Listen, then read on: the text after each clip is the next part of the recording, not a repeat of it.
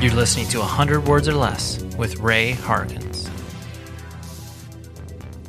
Hey everybody, welcome to another episode of this podcast where we talk about independent music. And I'm going to be completely upfront. I am recording this on Monday, so it's before the election. I have no clue what happened in the next, like 36 hours or whatever. So, I'm just not talking about that. I will talk about it, the following week, so we could see what the heck is happening in the world. But I'm really excited about this show. I'm always really excited, but this one's special to me because I did a lot of chasing down for this one. And I have the drummer from the band Die My Will. His name's Jeff Mielcarz. And so Die My Will, let's set this up appropriately.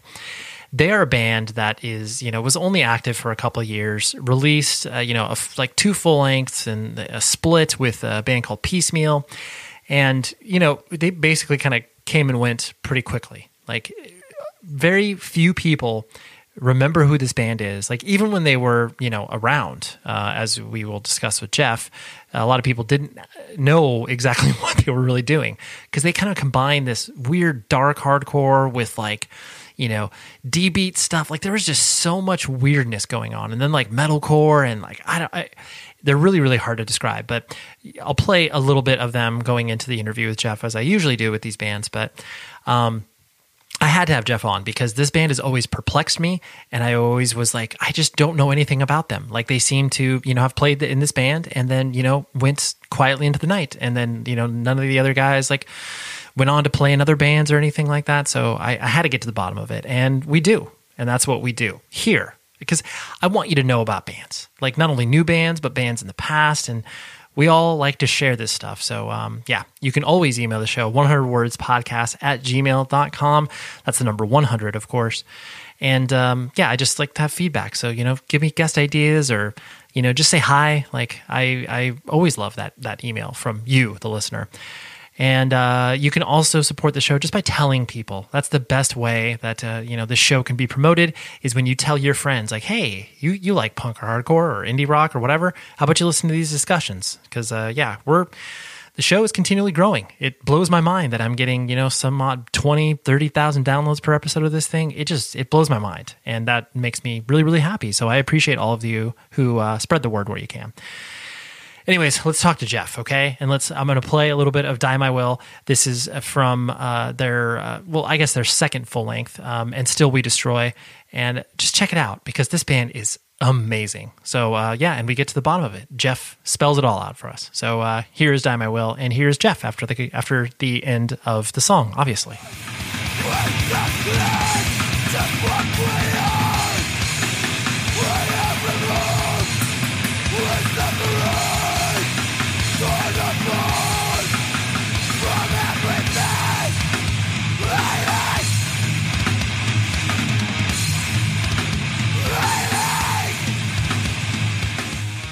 And so, frankly, I never even knew that there was a full length prior to And Still They Destroy until, honestly. I kind of love that, man. And you're not the first person to say that. And I guess we have to thank Bill from Pin Drop Records for that. He actually got it into more people's hands than I think anybody thought. But that was just us grinding, man, in Todd, the bass player's studio. Like in Southington, Connecticut, man. Like that.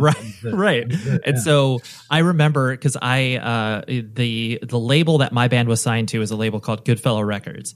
Okay. And the owner of Goodfellow Records, he, him and I would always trade music. And Sure. I just remember him being like, dude, you haven't heard Die My Will? And like, I'm being from Southern California, like, clearly you guys never... Yeah, you guys never made it out there. But no, our world tour was very specifically not even, I can't even say it was East Coast. It was Northern East Coast. Northeast, so that was exactly, right. Man. I think we might have made it to the nation's capital, and then I'm sure our van broke down. So right, of course, like most good bands. Exactly.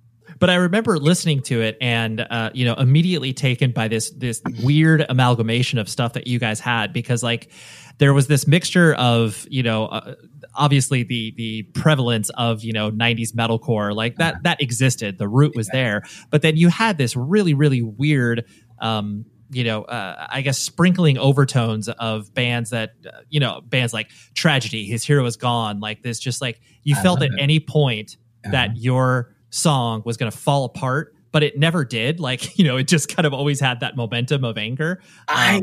Let me tell you something, man. If Brandon was here right now, and I wish he was, because he was kind of the maestro, the guy that put a lot of it together. But he would.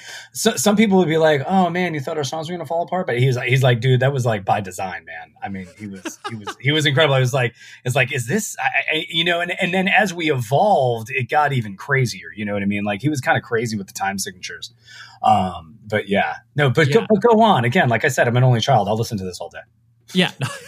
But in short, you guys were just this weird band that existed. And, like you were talking about before we were recording, the idea that anybody remembers, what it is that you guys are doing is, obviously weird. But at the same time, like there's a subset of people that are, devouring this sort of stuff and are interested in it. And so that's why I was like, I want to know more, because I was just so not only enamored by the music, but then also just like, no one knows anything about you guys, dude.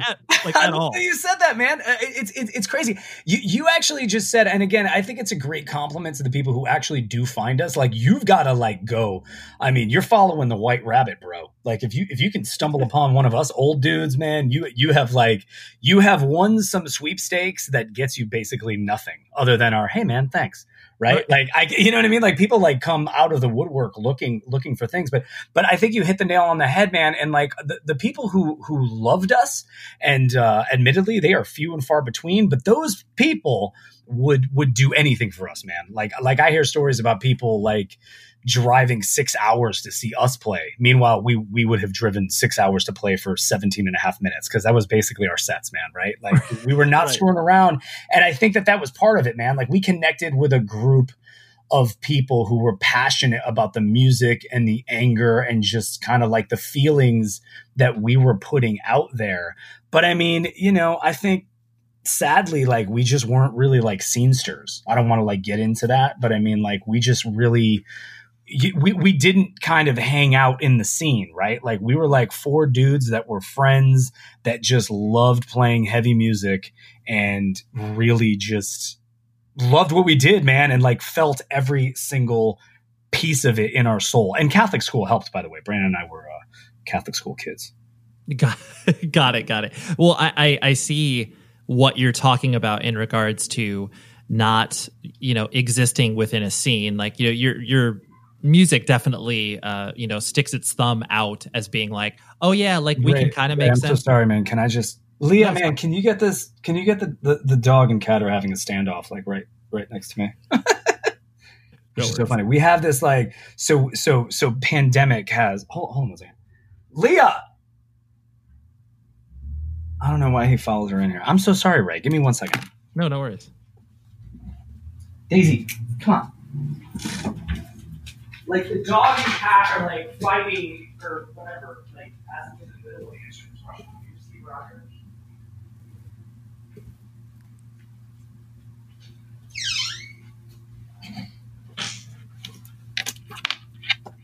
I'm so sorry to break that beautiful flow, man. Don't worry about it. It's all good. It's crazy. So we adopted this dog, and like he just wants to play with my 11-year-old cat. My 11-year-old cat is like, "Fuck you, man." Yeah, nothing to do with it. I'm a grumpy old man. Like I'm not gonna like attack or kill you, but like I just don't really want you around me. So yeah, anyways, not interested. All right, so you were going with the scene thing, and I can even pop back. No, it's fine. Because you guys clearly did not adhere not only sonically to what was happening kind of around you. Like there's elements of it, but I could tell that no matter what show you guys played, you would always be kind of like they're cool, but like they don't sound like the rest of the stuff that's happening. And I presume that was your case. That was beyond our case. I mean, like it's so funny because there was a band called Red Tide out of Connecticut as well, and like Ian and actually Justin is Justin's drummer for Killswitch Engage now. We were like really really close because they were almost like some crazy. I hope that I think they're okay saying this. I mean, they were like watching Justin play drums. I was like, why am I even doing this, man? Right? Like he was like the most amazing drummer, and still to this day, like you watch him play even with Killswitch now, and it's like I go to the show and I'm just watching him, and it's just like it almost like he could be sleeping, right? Like it's just like it's so automatic. And they were the kids that were like jazz kind of thrash fusion, which is absurd, right? Like you wouldn't go to a Hatebreed show and like expect that you were going to see something like this, right? So if we were on the bill, it would be a lot of like Red Tide. It would be us, like Ground Zero, and then like a Hatebreed. Everybody would be like you can easily get into that, like, 4/4 kind of like circle pitch shit, right? And I do think to a detriment, you had to kind of like concentrate a little bit more on like what we were trying to do. I mean, no offense, right? I mean, like I think like Brandon and I, like our music influences, I mean, were everything from metal to classic rock. I mean, we were like all over the place, right? I mean, I Neil Peart was like my inspirations were Neil Peart from Rush, and obviously Bonham from Led Zeppelin. You know what I mean? Like I wasn't like saying like, oh my God, I got to play like Earth Crisis, or like, like a lot of people compare us to like Dead Guy, just like very noisy and things like that. But I mean, I think like at the crux, like we were just going for, some grooves, but we wanted to make you think about it a little bit more, if that makes sense. And again, I'm not putting down anybody else. It's just like, we were like little outcasts. So it'd be like Red Tide, the guys in Red Tide, and us like hanging out on one side of the room, and then like everybody else kind of like on the other side of the room. Right. And you know what I mean? And it's like, what the fuck are these guys doing? Yeah. Oh, it was. Yeah. Totally. And there are always bands that kind of, have that in each particular scene. And it's funny too, because then when you start to retrospectively think about the way that a band would be like, oh man, this band would have fit so much better in, Dude. I look at what you guys do, or what you guys did, and then be like, oh, they would have probably fit in, California in the early 2000s or whatever. Like you just would have. Yeah, I love that. I mean, look, man, Brandon and I like say all the time, like we were like, well, we never know, man. Were we like one step away from getting there, or were we like 80,000 steps away from getting there? You know what I'm saying? Because like then we see like the Unearthed guys, and like again, like Killswitch, like we were friends with those dudes, and it just didn't. You never really know like why things happen, but like to your point, exactly. Like you look in the rearview mirror and you're like, my God, like, like even with the self-titled, right? That Ryan just put out on Blasphemer again. I mean, it's like, to me, and obviously this is inside baseball, but I mean, like, I think especially like sonically, it still stands up. You know what I mean? Like, I do hate when band people like get on these things and it's like, dude, we were fucking great. Cause I don't think that at all. You know what I'm saying? But I do think that there was a place for us. And for some reason, we just couldn't kind of get on the road. You know what I mean? And I look in the rear view and I'm like, yeah, man, like we did. I think sonically we matched better than we did personality wise. And I hate to even say that that's a thing, but I do think it's kind of a thing. You know what I mean? Like we didn't really fit in, with both the music that was happening in some parts of Connecticut and the Northeast. As you said, like maybe if we could have got out west, it would have been. It's funny how compartmentalized like the scene is, right? Like even musically, right? Like that's why it's so great when a band does tour and you can see something new. Like it would have been great to see like how we would have meshed with other groups past, the corridor of I-95. Right. Yeah. Well, yeah, because bands definitely do find, their tribes in different ways. Like there's certain bands, like when you say that, something that sticks out in my mind, like, a band like Ensign, they were popular and did very well, but like Southern California was like their second home. Yeah. And like they would draw 500-600 people here, like no problem. And it was one of those things where it's a great band, man. Like I haven't even thought of them in forever. All right. Yeah. But they would never have found that out until they started to like get out there. And you guys could have probably had that in certain places, like you said, if you were able to get out. Yeah, I mean, like in another alternate universe, like it would have been great to see like where we would have resonated if we could have got out of that like kind of like Connecticut kind of place. It was so funny. Like we didn't even do nearly as well in Connecticut as we did. Like we would go play this up in New Hampshire. Was it the Safe and Sound? I mean, it was this place in New Hampshire, and I'm telling you, man, like our van, I have no idea how it made it there. I mean, we should probably all be dead from like carbon monoxide poisoning just from sitting at a red light too long. But we would get there, I mean, unload and literally like unleash a 17-minute set and get the hell out of there. You know what I mean? Yeah. But like they definitely, like, everybody just embraced us up there. I think it was like the colder you got, the more angry people were. So they were like really feeling what we were putting down up there, you know? You should have played in Montreal. Totally. We would have been huge in Canada, bro. Totally. So, I mean, coming up in the kind of Connecticut scene, and like you said, that, you know, even though you guys were, you know, fans of the music, you necessarily weren't, you know, your quote unquote scenester kids, where it's like, you know, you were, you know, going to the high school where all the other hardcore kids went and stuff like that. So I guess how did, you know, the four random dudes, besides you and Brandon, that were already friends, like, how did you guys get together and start the band? So I mean, so this actually is a fun story, and you can cut the whole thing out. But like, I will go back to one, Brandon and I, like, I joke about it all the time, but Catholic school brought us together, man. Like, you know, I mean, like any good angry band is probably going to find some roots if you're in 13 years of Catholic school. I even picked up kindergarten, man. So I had an extra year on everybody. But I like transferred to, I had to change schools because my school was closing. So I was the lonely kid on the playground in second grade. And Brandon, like, I don't know, after like 3 days, is like, dude, who's this fucking weirdo sitting by himself, like on the curb? And he's like, he comes over and is like, you know, hey man, you want to play Foursquare? Anybody remember that? I'm dating myself here. So yeah, I mean, that was just the beginning of a beautiful friendship. And I mean, like, there's people in your life that you may not talk to for weeks and months and years. And then as soon as you do, man, it's like no time has passed. So that was Brandon and I's relationship. So we grew up in grade school, and then we went to high school together. So high school is where we met Todd, who ultimately became the bass player for Die My Will. So again, high school, we were in a band in high school together that hopefully no one ever finds a recording of, because it would be extremely embarrassing. But I mean, it was more of like a progressive metal band. So that's what I'm telling you, man. Like, we didn't set out to like take the world by storm with our furious metalcore. You know what I mean? Like, that kind of found us. And I love that. I kind of love that found us. So we go through high school and graduate, and we all kind of move on our separate paths, and I'm in college, and I was asked to join a band from Connecticut called Fine Line. Like, they were having some drummer issues, and this is like back in New Britain, Connecticut. If one person remembers the Boiler Room, God bless you. But I mean, dude, the Boiler Room was insane. Like, it was the first place.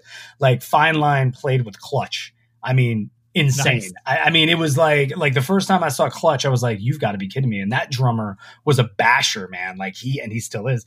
It's like, you know, he was using a ride cymbal as a crash. And I was like, holy Christ, I've never seen anything like this, man. It was insane. And it was called the Boiler Room. It was like super small. I mean, that's what you needed for hardcore, though, right? Like, if you got 100 people in there, it looked like you had sold out Madison Square Garden, because it was just small and narrow and hot as shit. That's why it was called Boiler Room.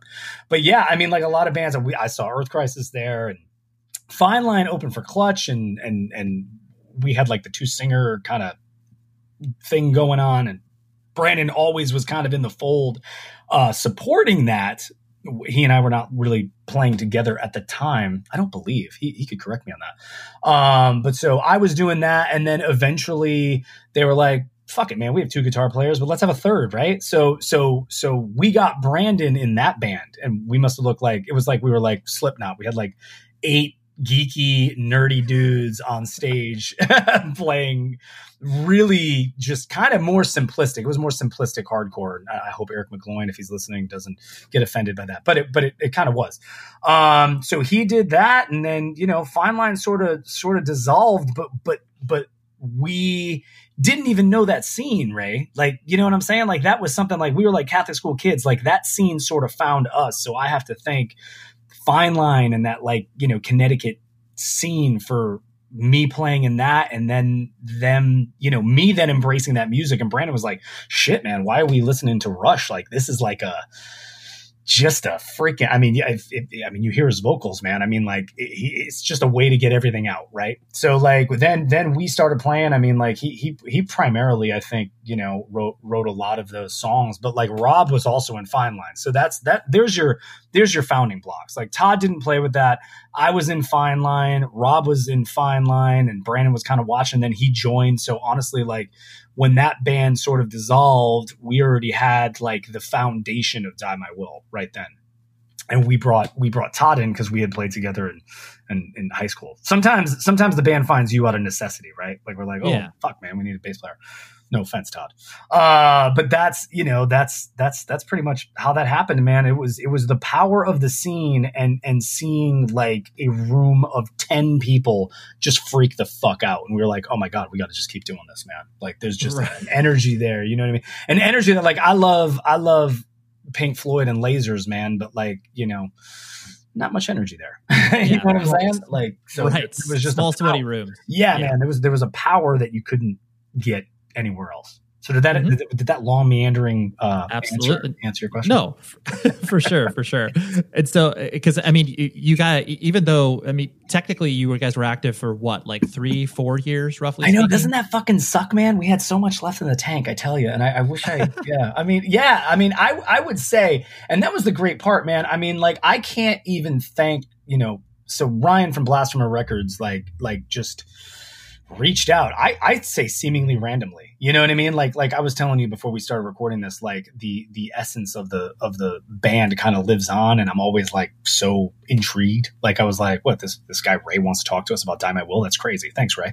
But in the same way, you know, Ryan was like, hey, you know, do you want to re-put this out? And we never even pressed this thing on vinyl, man. And So We Destroy is not on vinyl, you know, as a tease. But I mean, which better be soon. That's well, look at you. A little tease, hopefully. But I mean, the fact that people were interested and bought it, and you know, like there was kind of a vibe. I mean, we never had this like this internet community now, right? Like it's a whole new era of people finding it because of the whole like online world. Like that didn't exist, right? You know what I mean? Like we didn't have the money. It's funny because now it's like Brandon and I talk about it all the time. It's like, if you had the means now, wouldn't that be amazing? But we just didn't. You know what I mean? Like Daryl from Ground Zero always was like, he's like, yeah, you got to just keep going, man. You can't get real jobs and things like that. And I'm like, but I've got student loans, dude. Like I've got to, you know what I mean? And that's ultimately, I think, like what broke it. But again, I meander away. But you know, like that's that whole thing of 4 years being active. It's so crazy because it felt like such a long, glorious, wonderful time. You know what I mean? And I look back in the mirror and I'm like, man, yeah, when you say it was only 4 years, I was like, Jesus Christ, a lot of shit happened in those 4 years, you know? I mean, we put out like a release every year when you think about it. As you know me, I love band merch and I love to talk about band merch. And rockabilia.com is the place where you can go to buy every piece of band merch you can possibly shake a stick at. Use this code PC100words that gets you 15% off your order. And this is my favorite merch company around. Straight up, fast shipping, independently owned. And they've got so much rad stuff. Like every time I visit their website, I'm just like, oh, cool. That's really cool that they added this thing. Or it's really cool that they added this, promotion in regards to a holiday or whatever the case may be. They're just always continually bringing you new stuff. It's all officially licensed. That means the band gets paid. None of this horrific bootleg stuff where the band does not see a dime from it. This is all officially licensed stuff because at the end of the day, you want to feel good about the merch that you're buying, right? That this is supported in a real way by the band and not just, like I said, some horrible knockoff. But again, go to rockabilia.com, have fun with the site, use this code PC100words. That's the letters PC and then the number 100 words, and that will get you 15% off your order. Thank you, as always, to Rockabilia for your continued support, and please visit their website. Great stuff there. And that's what I think, makes you guys pretty unique from that perspective too. Because usually, bands of that nature usually maybe have like, an EP, maybe a split, maybe a full length. But it's like you guys have, 2 full lengths, a split, a 7-inch. And it's like, that's a lot in, like you said, a release a year. And it's not like you were doing that because you're part of the music business. Now it's like you're expected like every 18 to 24 months to put out a new full length and blah, blah, blah. You guys were just doing this because you had so much kind of coming out of you and all these opportunities. Dude, like, so we've been talking for maybe like, I don't know, whenever you edit it, let's just say it's 20 minutes. I mean, Brandon could probably have written a new album like in that time. I mean, he's a fucking lunatic, man. The guy's a lunatic. He's got 2 kids. He's married. But I mean, seriously, if I was like, Brandon, dude, I need like a 6-song like EP right now, he'd be like, all right, dude, like, give me the week. And, like in almost any genre. So, I mean, like, we just had a lot. And again, I don't want to concentrate too much like on the scene because it sounds like it's excuses, right? But like, honestly, man, like Todd had a recording studio, which helped a lot. And Todd actually recorded. So like Todd recorded like I don't know if he did Ground Zero, but he did like Wrench in the Works, Daryl's other band. And you know what I mean? And it was like, so because we had that, we would practice in that room. So we were able to kind of like just experiment and just lay stuff down. You know what I mean? So I'm pretty sure all of our recordings like happened in that studio. It moved a little bit like in Southington, Connecticut.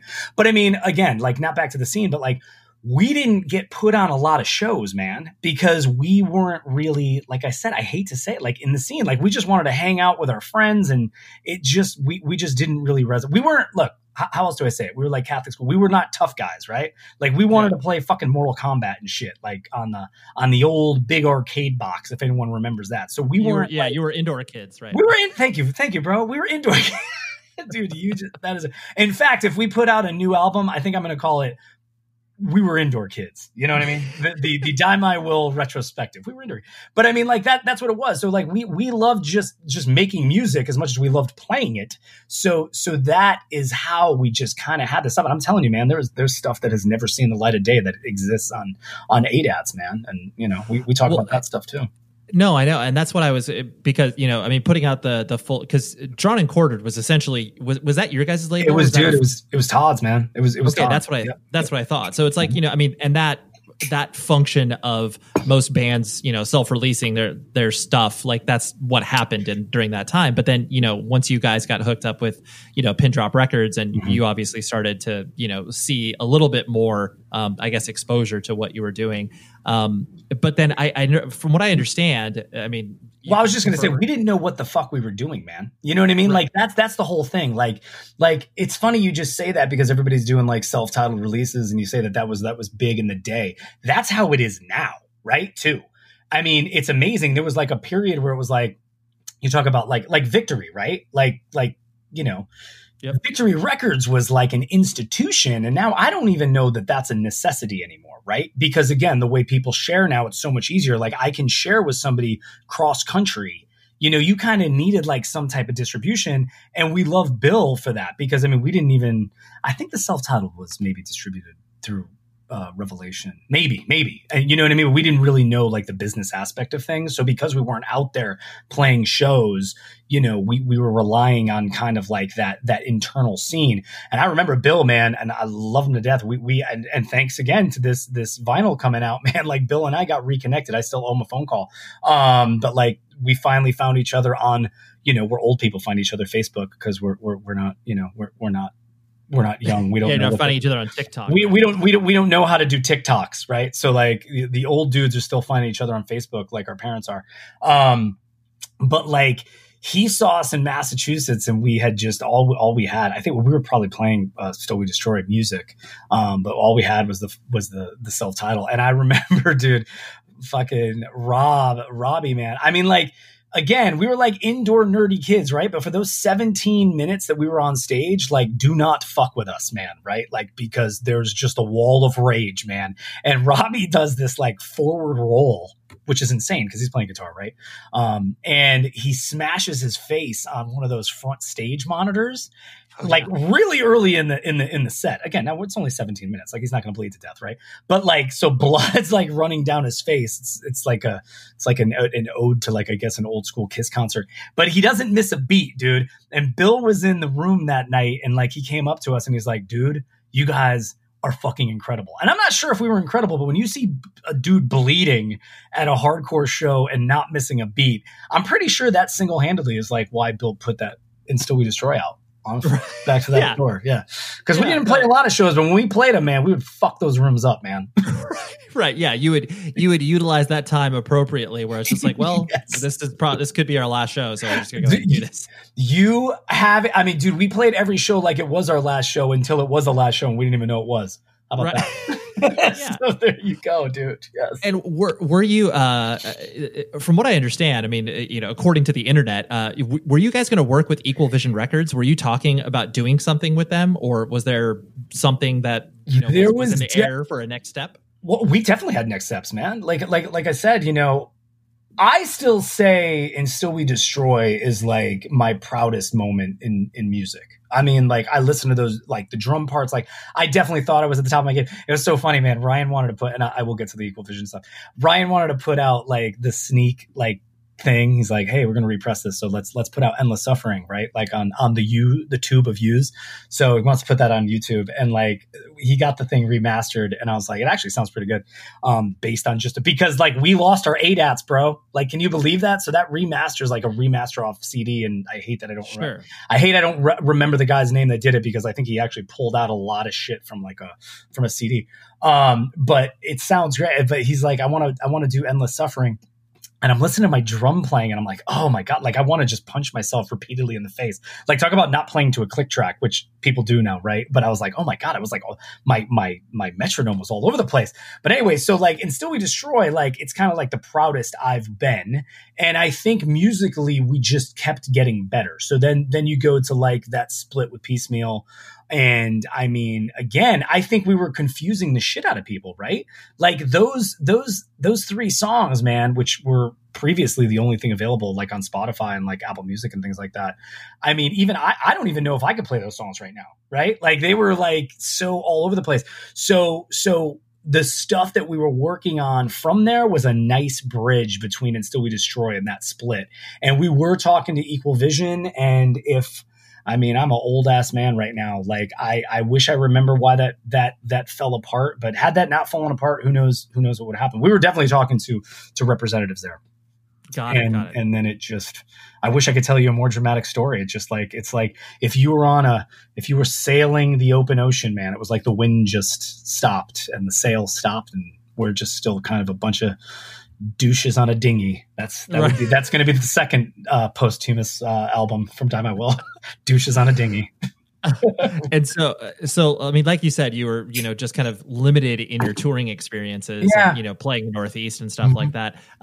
But I guess what bands did you quote unquote get along with, as far as like, oh, these are the bands that we kind of played the most shows with, and this is sort of like our brothers and sister band, or what bands kind of come to your mind when I say that? Well, I mean, again, I hope anybody even knows like Piecemeal and whatever happened after that. But I got to tell you, and he's going to laugh at this, and I only see him every time they roll through. But I mean, Justin from now Killswitch Engage. I mean, he was like my brother from another mother, man. I loved that kid. And we went to UConn together, University of Connecticut. And again, he was just so proficient. And I felt like such an idiot playing drums either after him or before him, just knowing he was going to take the stage. And it was just like, everything was so effortless. And I was like, how are you doing this? I was more of a basher dude. There was like no finesse.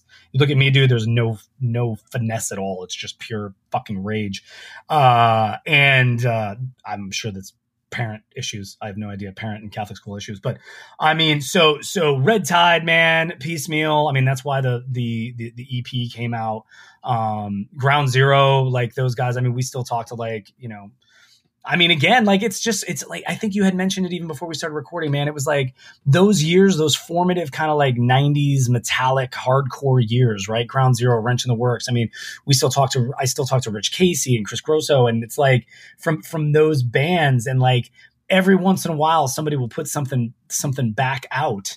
And it's like, it just fires up the cylinders again. Right. And it was like, dude, I've talked to people in the last like 4 months that I haven't talked to in 2 fucking decades. That's how old we are. Right. And it's just been fantastic. But like the fabric and the strings, like of that community, man, are still there. And we still just like, we love each other, man. And it's just something, it's a phase of life and like a movement that is always going to be out there. You know what I mean? It's funny because people are like, are you guys ever going to play like another show? And I'm like, God, I almost don't want to ruin it. You know what I mean? Like, I almost don't want to ruin the mythos that is. I mean, do you really want to watch like 4 old fucking dudes get back up there and do this? But I mean, like, people are doing it, right? I mean, like, I don't know. Earth Christ is still it's Snapcase. As long as the biggest thing, I think the North Star is as long as you don't suck. Like, if you we would have to like suck, yeah.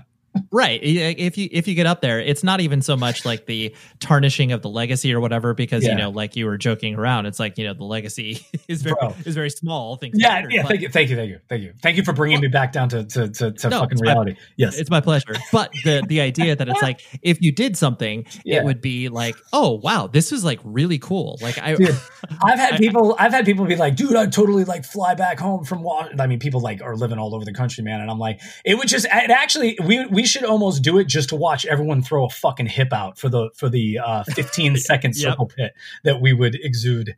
Anyways, I'm sorry, I'm all over the place. But like, bands that we got along with, like bigger bands, like, it's funny, man. Like, we played a couple shows with Earth Crisis. Like, those guys were great. I mean, again, the only small tour we ever did was with Piecemeal, man. And I love those guys to like and God, they went on to like Bury Your Dead and things like that. And, Hope Con and all that. Yeah, exactly. Hope Conspiracy was absurd. Yes, and talk about a band that should have been bigger to me. You know what I mean? Yeah. Well, and I think from the idea of, a lot of people retroactively checked out, Piecemeal after, HopeCon started to get, and then people started to be like, oh, what's this random split? Because that was the only thing that really existed kind of digitally. And so, it's interesting. It's funny. I guess what we needed was, I'm like, Brian, I'm going to fucking call Brandon up as soon as I stop this and be like, dude, why couldn't you just like go form another band? You know what I mean? So that they could find us later. Because that's what it was. I mean, I love Hope Conspiracy, man. You know what I mean? But I mean, Keith is like I think I might still have if you're listening from Piecemeal, I might still have a man crush on Keith. Love that kid. Now all he does is post pictures of him and his dog on Facebook, and it's adorable, and I love every one of them. But like Kevin and Keith, man, they were just the best. But Hope Conspiracy was amazing. But you are absolutely right, man. Like that somehow, instead of the other way around, like Piecemeal being the gateway drug, it's all retroactive, right? You know what I mean? Yep. So Hope Conspiracy became the gateway drug back to Piecemeal because those guys were fucking insane. You know what I mean? Jesus. Yeah. Keith had like he had this pedal that was like bigger than most stages we played on, man. He's like making like gorgeous orchestrations with his freaking guitar. I mean, it was insane. Yeah. That'll be the name of our third album. That's the name of the third album. Yes. Did you, even though you weren't doing, these grueling, whatever, month-long, 2-month-long tours, did you like the experience of like, going to different cities and that taste of tour?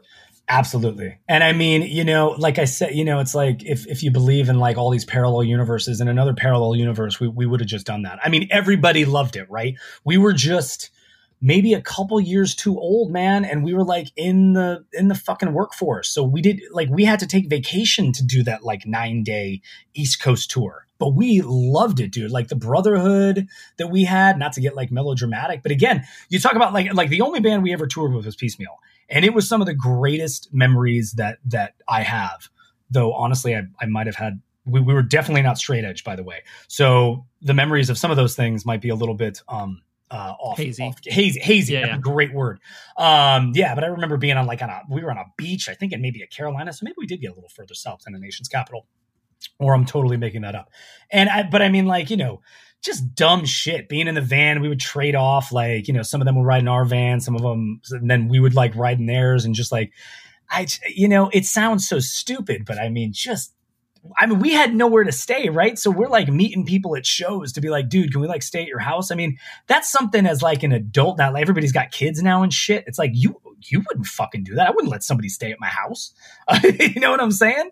Even though I do still say that. I'm like, hey man, you need a place to stay. You can stay here. But I mean, you know what I mean? Like that community, man, like that hardcore community, there is nothing like it. I think maybe even to this day, but we loved it. 9 days. We would have, if we didn't have bills to pay, man, we would have definitely done it because it is what we wanted to do to make a living. And that is grueling, bro. You know what I mean? Yeah. Oh no, for sure. Well, I think you hit the nail on the head too, where it's just like, because you guys were, had responsibilities and were older and weren't, 17 years old. Right. That like those impediments, especially too, because it's not like there was a notion of doing a band of your nature from a quote unquote full-time perspective. There's not a roadmap like that. That didn't exist at that time, really. It did not. And you know what, if it does now, I would love to jump in the time machine and follow it, man. But I mean, like, I definitely think it's like the people who made it. It's like, you gotta grind and I actually think about like Avail, the band Avail, and like the way that they would tour and just grinded it out. I think they were like Richmond, Virginia or something. And they were. like I loved those guys. Another basher drummer, you know what I mean? But like they really committed, right? Like I think like we had both of our feet, or we all had our feet in like the shallow end of the pool, and no one really just was like, fuck it, man, we got to pull the ripcord and go. You know what I mean? Because we already started seeing, we just started having like adult lives, man. And I hate, you know what I mean? Like that's that other thing. It's like, what if kind of thing? Like, what if we gave it like a year? Like what would have happened? But which none of us really could do that, And so when you guys decided to, kind of wrap it up and not be a band anymore, was it one of those things where you guys just kind of like all looked at each other and were like, well, we can't do this? Or did like, a few guys drop out, or how did that transpire? Dude, I should have, probably done a little research with Brandon. Brandon and I are like talking all the time, man. And I didn't even ask him that. I mean, maybe we've shut it all off from our mind. And like, I actually, sure. Like I said, man, when you're talking about playing your last show and not knowing it's your last show, like that would it have been sadder? I don't know. You know what I mean? Like what type of emotion does that exude when you're up there? Mm-hmm. And we just didn't know, man. And I, for the life of me, cannot remember. I did have, and I won't get into this because I'm sure it's, rife. I'm sure we could go on a whole nother tangent, but I mean, like there was a couple of months, maybe like half, where I was actually doing the Hatebreed thing. I was like filling in, drumming for Hatebreed, and Justin from Killswitch Engage, Red Tide, actually was playing drums for me. So they were still playing shows. And then I came back and we played a couple more shows, and I just like, dude, there's just a point, man, where you can, we were never really like, like I said, we were bigger in New Hampshire for some reason, and Vermont, like, again, maybe the colder, more angry kids.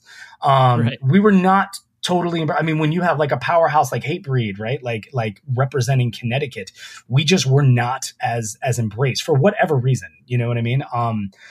How many times can you get in the van, drive 5 hours to play for 17 people, maybe sell a sweatshirt, and, not make your gas money when you're 22 or 23? You know what I mean? Like that's what happened. And I hate to sound like a dick, but like the scene can only propel you so far. Like if you're just not getting it back. And those 17 kids that would come, man, they would go all out for us, and we would give everything, and we loved doing it. But there just comes a point where like you can't play a Tuesday show in Vermont. You can only, you're stuck to weekends, and we just didn't have it in us. And I honestly think like, Brandon kept making music. And like I said, I think we would just, when we couldn't get shows, man, we would go back in the studio and record. That's what we did, right? That's all we knew how to do. We didn't even know how to get it out there. So, again, there's music out there. Some have vocals, some don't, that are unfinished, that we still have, that Brandon and I now for 2 fucking decades have talked about, like, hey, we should just finish that. I can even like now in this world, man, I think Justin records all of his drums remotely from whatever the hell house he's living in. I can record drums remotely. And again, I don't want to like lose anything, Yeah. Like it's still, I think at its crux needs to be 4 dudes in a room just fucking angrily playing. And I think that's the way it has to be, you know what I mean? But yeah, I don't think we ever knew it was over. Honestly. Yeah, no, it just, the whole diminishing returns and all that stuff, it just makes sense. Like most bands get to a point where it's just kind of like, oh yeah, like I think we're good. Like I don't, it's not like I hate you and I don't want to like, dude, you are like my fucking spirit animal. I hope we can talk every weekend, because like that is so, like you just literally laid it out, man. There's not always a reason. There's not always like a cosmic, like, oh shit, this happened, or you fucked my wife, or whatever the hell the reason is. Like, I hate you. Like, you just like, and you just said it so like lackadaisically, like, I think we're good. Shit going on. Right, we gotta wrap this up. Yes. The last thing I want to hit on, which was something that I find interesting because, like, I mean, it's not like you guys have done a ton of press and ton of interviews, but like every dude, from everybody that I know that either like knows you or has like spoken about you on the internet, it's this really interesting thing of like, the music is dirty and ugly and heavy and pissed and everything that hardcore obviously is. That's a great 5-star Amazon review, by the way. Exactly, dude, it's great. But then everyone was like, they're the nicest, sweetest dudes, and so that dude, we're the indoor kids, bro. Right. And so, and I think it's funny because, I think that especially pre-internet, the mystique of many bands would be like, oh, because their music is this, they probably must be these really tortured individuals. Yeah. And so, I presume it was funny for either bands or, people that were at the show to meet you guys. And then, you're just like four dorks up there. Oh like, my God, yes. Was that a constant for you guys? Dude, what's really, God, man, it's so fun, man. Like again, the mythos of what's out there. And I think, who was it Sean that did the thing? I'll never forget, man. Like, no one asked for that Decibel article. Okay. Like Sean. Right. Thank you so much, bro. Like, I think that was 2015. And I probably came home from my very corporate America job. And I think somebody like texted me and was like, dude, you fucking see this? And I was like, what? And it was like, Sean did that Decibel article. And I was like, wow, are you kidding me? You know what I mean? So like the mythos got so big. I mean, dude, it's really, like humor is all like self-deprecation is my favorite kind of humor. I would, Wet Hot American Summer, like The State, all that shit. I love those guys. I mean, but seriously, we were a bunch of fucking idiots, man. And we didn't really fit in.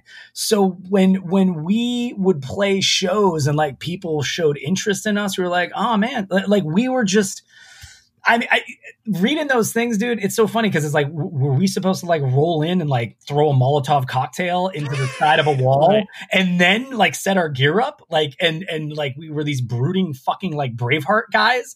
You know what I mean? I mean, like, Brandon was a big dude, but like, what a fucking teddy bear, man. Like, I just wanted to hug everyone. Right? Like, you know what I mean? Like that's so funny. We should have actually been like doing backing music for Kenny G based on our personality, right? Like he's up there with the saxophone. And we were just, that was the whole thing, man. Like we got all of our like rage issues out, like in the music, man. And I am so much happier, dude, because like you do hear about like back, like, in the 90s, man, there were a lot of dickhead bands out there. I won't name names, but like, everybody was like so compartmentalized, and we were just like friendly dudes. Like, dude, none of our parents were divorced, man. What the fuck what do we have to be pissed off about? You know what I mean? Like, we didn't have daddy issues. I mean, other than the Catholic school thing, right? It's like Brandon and I were altar boys, bro. You know what I'm saying? I mean, like, we had pretty well-adjusted lives. And I think that just came out. And it's just like, dude, we just wanted to treat people the way we wanted to be treated. And that was it. And then we just played some really fucking angry ass music. Right. Well, and I think it is, I mean, it's, to your point, I think it's one of those things that so many people, like I said, the internet was able to break down so many of those barriers, especially, once social media existed too. And once people understood that it's like, oh, because a person is creating this type of art doesn't mean that they are constantly in this battle. Yeah, exactly. It's like, oh, like you said, it's just whatever the, lead vocalist of a band that, is yelling is posing for pictures of with his dog. It's like, yeah, dude, we're all complicated individuals. I will say though, man, it's again, like you go into like the mainstream stuff. Like I'll never forget, like, cause I grew up like, I mean, Slayer, right? Like I just wanted to listen to Slayer like constantly, just on 11. And I remember, like I loved like the satanic imagery and all that stuff. And then like, I don't know, somewhere like Tom Araya or, post a picture of him and his daughter like going to church or whatever. This was years later. And I was like, that kind of takes something away from it. You know what I'm saying, man? And it's like, you've got this like this mystical kind of image, which thankfully we never did, because thank you, Ray, remind me that 17 people bought our record. But like, you know what I mean? Like we never were able to we were just regular dudes, man. You know what I mean? We never like created this like mythos. Except I guess I did. Except I guess the cover of "Insta We Destroy" is a kid with a fucking battle axe. That's all right. Right. So maybe we were misleading just a little bit. Well, I mean, it's not misleading. It's the idea that, you know, you are trying to create this piece. I mean, you wouldn't have articulated at that time, but you're trying to create this piece of art that, you know, embodies all of what you're trying to get out. And yeah, after it leaves your hands, you can't do anything about that. Yeah. You know, and people are going to be like, oh, it's these weirdos from Connecticut that, like, you know, skin people alive or whatever. We definitely did that after shows in New Hampshire. If you bought a $20 sweatshirt, you could witness the ritual. Right. And it's like, yeah, that's why we only play for 17 minutes, because we got to save the other shit to do, dude. Right. We've got 13. Yes, we have to keep ourselves alive with blood. Yes. Yes, blood from the quote unquote fans. Yes, exactly.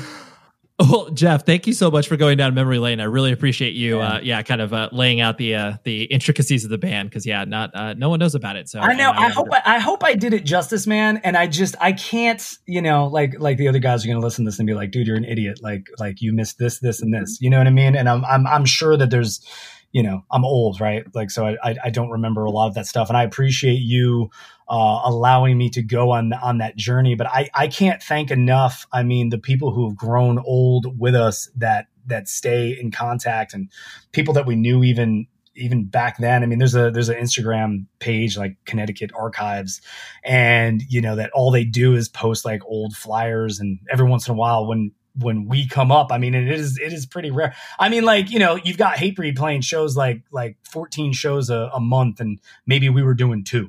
Right. So like when we're on like a flyer with Hatebreed, or, you know, even like Death Threat or whatever, you know, it's like those are just fun. And I'm trying to, you know, how many VFW halls did we play before we actually like got to play like Tune In New Haven, which was kind of like an institution back in the day.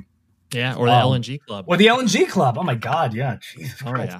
Yeah, I mean, like, so I love, you know, I can't thank Ryan from Blasphemer Records enough for even showing the interest to put this out there, because I do get emails from like literally all over the world. I mean, if 17 records were sold, 3 of them had to at least be in Japan, because those kids reach out, man, and they are like, you know, angry teens who are like, oh my God, you guys were like so amazing. And I'm like, really, dude? Because I'm just like here chilling with my adopted foster dog and cat, and I can't even fathom that this very small wave is still kind of circling the globe, and I love it. And it's a testament to the institution that is hardcore, man. Like that fucking community. I mean, like, yeah, you know, like your pop artists are gonna have 20 million fucking hits in a day, man, but like it's still in a weird way flash in the pan. And this proves, me talking to you proves that community and this style of music and bond is not that. It's kind of forever, which is great. So we're happy to have the smallest bit of legacy on this world. I can't even believe I used the word legacy, but you know what I mean. There you have it. That was Jeff. And I appreciate him talking to me about this band, because, you know, I felt weird going into this conversation being like, I don't know, have any clue about your band besides me just absolutely loving what you do. Because normally I've got some sort of biographical information and, you know, beyond just like the record label and the general geographic location where they were from. So Jeff was kind to, just walk us through it all. So hopefully you found one of your new favorite bands and you'll be able to listen to their music wherever you may find it. Next week, this is what I love about the show, being able to talk to a very, very obscure metalcore band from the late 90s, and then being able to talk to Krista Makes from Less Than Jake, ska punk heroes, like one of the longest running bands in the biz. I had him on the show, and it was a real treat. So that's what we got next week, and that's why I love this show. All right? Well, until next week, and hopefully it all pans out for our country. Please be safe, everybody.